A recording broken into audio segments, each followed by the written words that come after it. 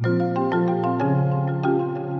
to The Bid, where we break down what's happening in the markets and explore the forces changing investing.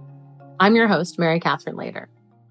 Since the global financial crisis over a decade ago, finance has changed significantly. With the rise of new technology and fintech, the asset management industry in particular has been turned on its head. So, as an asset manager, how does BlackRock innovate and build products that meet investors' needs as they evolve? Patrick Olson, BlackRock's Chief Product Officer, discusses 3 drivers of change in asset management: technology, the growth of index investing, and sustainability. He shares what it looks like to build a product from start to finish, what separates winners from losers, and how he thinks about building products through innovation. Patrick, thank you so much for joining us today. Thanks for having me, MC. I'm always super happy to talk about product. Your role as Chief Product Officer, what does it mean to oversee product at an asset manager? Sure. For one thing, it means I never get bored, MC. But seriously, as I think about my career in finance, I've been in commercial banking, I've been in investment banking and asset management. And fundamentally, as a chief product officer, you oversee the product process from start to finish to ensure that what's on the shelf, our product lineup, is relevant to the buyer.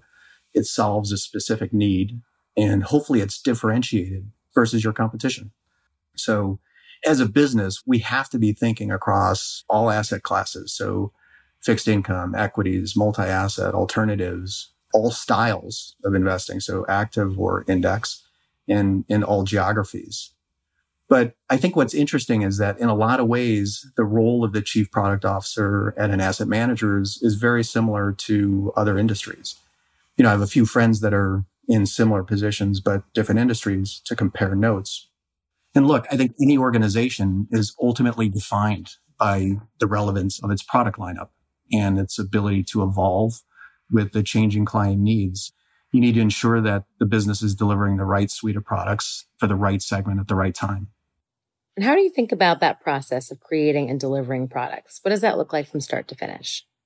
I think there's really 2 important functions. The first is product management. That's really all about product and platform strategy. So our product management needs to be forward-looking. It's trying to anticipate what clients will want or need, and then filling that need, or importantly, incubating product to fill the need in the future. The second big piece is product development. And this is where you take that strategic concept and you make them actionable. You bring it to market or you kill the idea because we don't think it's going to work. But we work really closely with our clients to understand market demand, product design, where to price the product, and where we sell into retail and wealth channels. We work hard on the narrative that we wrap around the product to support the marketing efforts. So this is a bit of a simplification, but these are the most significant responsibilities of the chief product officer at an asset manager and frankly, a lot of other companies. You mentioned that you're working with clients to better understand what to bring to market. How do you anticipate what might work versus what doesn't? Yeah, it's a great question. I think first, you've got 2 different big sets of clients. You've got the retail and wealth side, and then you've got the institutional side. I think on the institutional side, it's a little bit easier because you're so in touch with a CIO across the table that you're able to design a solution over time. And it's a robust conversation going back and forth. I think on the retail and wealth side, it's a little bit different. And here's where we think a lot about the incubation concept. So we don't know what's going to be in demand 3 years from now. They don't know what's going to be in demand 3 years from now. And I think we have to take some bets. We have to put some products out there that we don't commercialize for the first couple of years, obviously. We let them bake. We let them develop a performance track record. And then if the market comes to us, we're ready to go. We've had a product that was incubating for 3 years, and we were close to pulling the product and just shutting it down because it wasn't commercializing. It hadn't gained any traction from an asset raising perspective, but it had phenomenal performance. And in one of the product executive meetings, we had a long discussion about what to do with it. The investors convinced the management team that this was a product that was going to be successful. The market was going to come to us, and it did. Over the course of the last year, that product raised close to $3 billion in assets. So it's been a huge success in the US. And now we're just going to wrap it to make it available to Europe and Asia. When you don't know, you've got to have some things that are just out there baking. And when the market hits, when the stars align, you can run with it. So you mentioned in that example, the management team believed this was a product that was going to be successful. What makes a winning product versus one that just isn't working? Yeah, I love that question. And nothing like getting right to the point, MC. It's both the investment performance and the commercial success. So in most cases, you don't know if you have the winner when a product is launched, because if you think about it, for a product to win, it needs to perform. Did the product do what it was intended to do over an investment cycle? And in many cases, you won't know that immediately. But if you take a step back for a minute, I think it's less about whether an individual product is a winner. There are a lot of examples where a product performs for a while or is meeting the immediate market need, and then it doesn't. So you need to think about delivering a platform, not just an individual product. And in some ways, it's like creating a network effect in other industries. The more useful your platform becomes, the more users you attract. And breadth in asset management is becoming more than just investment offerings. It's becoming being able to provide a total solution. It's being able to provide the technology that goes along with the investment product. Because sometimes a client wants a single product, which is a building block for a portfolio they're constructing, or they might want the whole solution, which can be a model portfolio or a custom portfolio built just for their needs. Or they want a combination of the investment products and the technology to manage their assets or understand their risk. But the point is, the more capabilities you bring to the table and the more solutions that you can provide, the higher your chance of winning at scale in creating that network effect. So on that note, the asset management industry has changed a lot over the past few decades. And you alluded to this in the context of your career in different parts of financial markets over that time. We've seen a shift towards index investing, of course, and the growth of sustainability, which you mentioned, and the democratization of investing to people beyond really sophisticated institutions. So what are some of the defining moments in time that disrupted the industry in your mind? And what do you think product differentiation means today?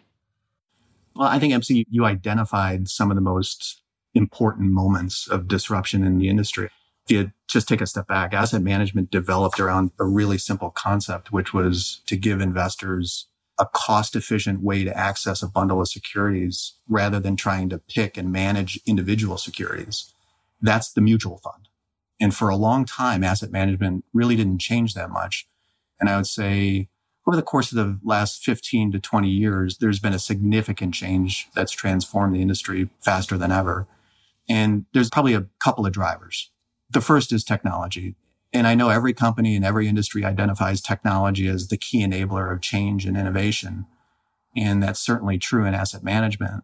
But you simply could not manage the size of the assets or gather and analyze the data for investment decisions, or importantly, create the seamless client experience without massive investments in technology.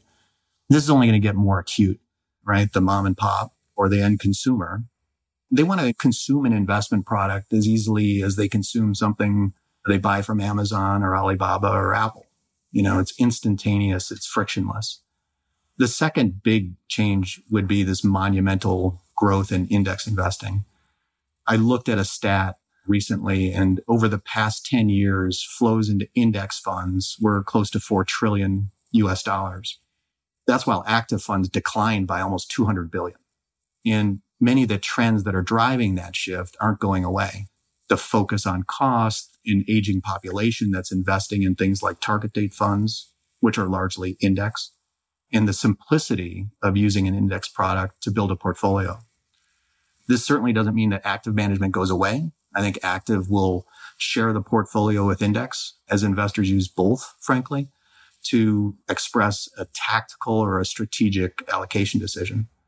And then last is sustainable investing. And sustainable investing is an amazing signal on the part of organizations and individuals that investing isn't about financial performance only. People want to know how you're investing. Are you taking the environment into consideration, social issues into consideration, and company governance, frankly, into consideration? And they also want to know what you're going to invest in. Is the investment having a particular impact? I've had clients in Europe tell me that measuring a product in their ESG score is going to be more important than the financial performance of the product. So that may be a minority view globally today, but I think as wealth transfers to the next generation and the public puts more scrutiny on the managers of capital, there is no question that sustainable investing will heavily influence how we think about our product process. Let's focus on each of these a little bit. So you talked about the growth of technology in financial services generally, and certainly the global financial crisis catalyzed the emergence of fintech firms that focused on building positive, consumer-friendly brands when consumers were less favorably inclined toward large financial services institutions. For example, this crisis has accelerated adoption of technology in new ways because we're working digitally. So how do you think technology exactly will continue to play a role in the transformation of the industry? Yeah, and I agree with you. I think technology is going to be probably the single biggest catalyst for change in our industry or in the asset management industry, full stop. I'd focus on something that we call the mass customization at scale of accounts. I mean, how the industry moves to customizing the investment solution for individual investors. So today they can create a portfolio, but that portfolio can be tailored as close as possible to what that investor might need, but not perfect, right? It doesn't take into lots of considerations, tax being a big one, well enough. So similar to how asset managers customize investment solutions for large institutions today, I think you're going to see that move to the individual investor over time because technology will allow you to do it. And the second is, I think, the use of technology to create just differentiated investment opportunities or differentiated platforms. And then I think for portfolio managers, the ability to harness and analyze data will continue to unearth information that can be used in the investment process. The mining of this data just continues to get better, faster, and cheaper. And if I could add one more, I would say it would be around the client experience. I'm just a huge believer that you can create differentiation in the client experience. So those are some of the areas where I think technology is going to have a big impact. And remember, I'm just referring to the investment side now. There's going to be similar transformation, I think, on the distribution end. You also mentioned, just shifting again to one of the other themes you talked about, you mentioned growing investor preference for sustainability. And some of the demand for sustainability is actually around client experience as well in the wealth context as investors' preferences change. We've talked a lot about sustainability on the podcast. So what are some of the unmet needs that you see and how do you think about crafting products to meet them? Well, MC, in some ways, the needs are insatiable right now because we're just so early in the development. I think it's going to become normal for a portfolio manager to be able to model how climate risk will impact an industry sector, a company, and that company's public securities. To get there, there will be significant technology and data needs that will help drive better and more differentiated product. We recently surveyed clients around the world so that we could understand what they were struggling with and where innovation can help drive sustainability adoption. We touched 425 investors in 27 countries who control 25 trillion in assets under management. First, sustainability is here to stay, right? These institutions plan to double their sustainable allocations. So that's their assets under management in the next 5 years. And how they will do it will vary, meaning they'll use screen products in some cases. They'll have deeper integration into the investment process in other cases. We saw big regional differences. I live in London, and while sustainability is the new normal in EMEA, Asia Pacific, the Americas are in the earlier stages of adoption. So there's a huge data challenge, and that came out loud and clear, something that I know you're an expert on. Over half the clients we spoke to said that poor quality or poor availability of ESG data and a lack of analytics were the biggest barriers to them adopting sustainable more aggressively. And this was true across all regions. I think interestingly, but not surprisingly, when we asked clients what was the most important to them in terms of E, S, or G, so is the environment, is it social, is it corporate governance, 88% chose environment as the top priority. So if that doesn't speak to the urgency around climate change, I don't know what will. But this is certainly one area in particular where we expect more linkage between product and things like the Sustainable Development Goals or the Paris Accord. So you think 2-degree aligned product as an example. And the last was from the survey was just regulation. In Europe, almost half of the clients, I think it was, told us that they're being driven by regulations which mandate consideration of ESG risk. So this will likely become more the norm, just like consumer protection. You'll see more environmental protection.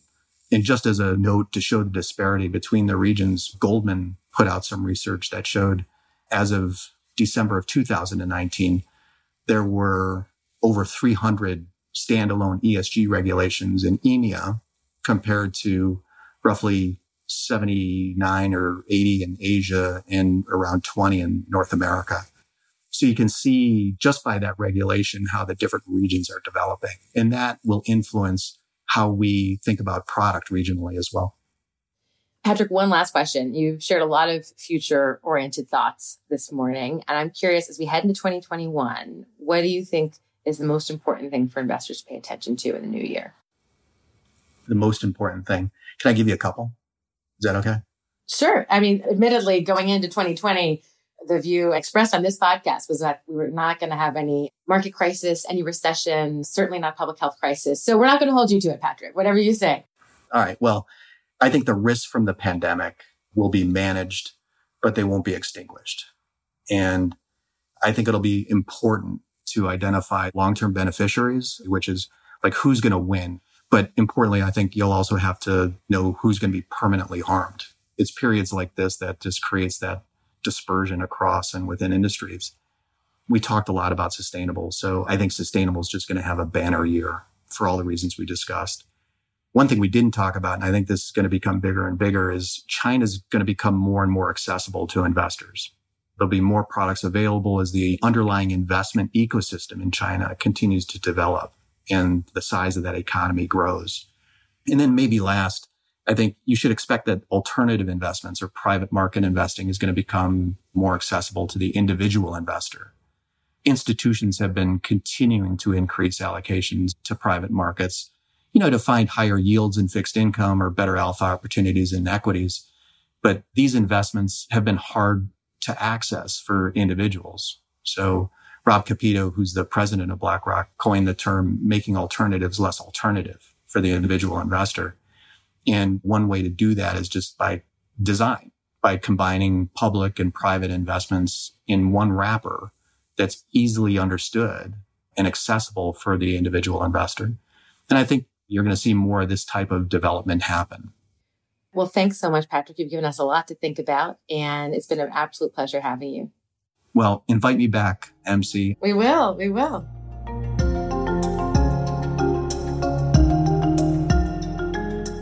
This material is for informational purposes and is prepared by BlackRock, is not intended to be relied upon as a forecast, research, or investment advice, and is not a recommendation, offer, or solicitation to buy or sell any securities or to adopt any investment strategy.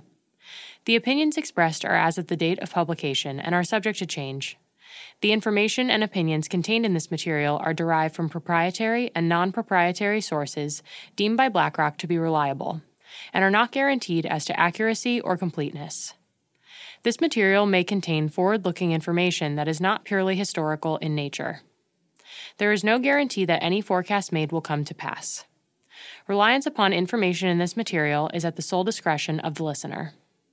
Past performance is not indicative of current or future results.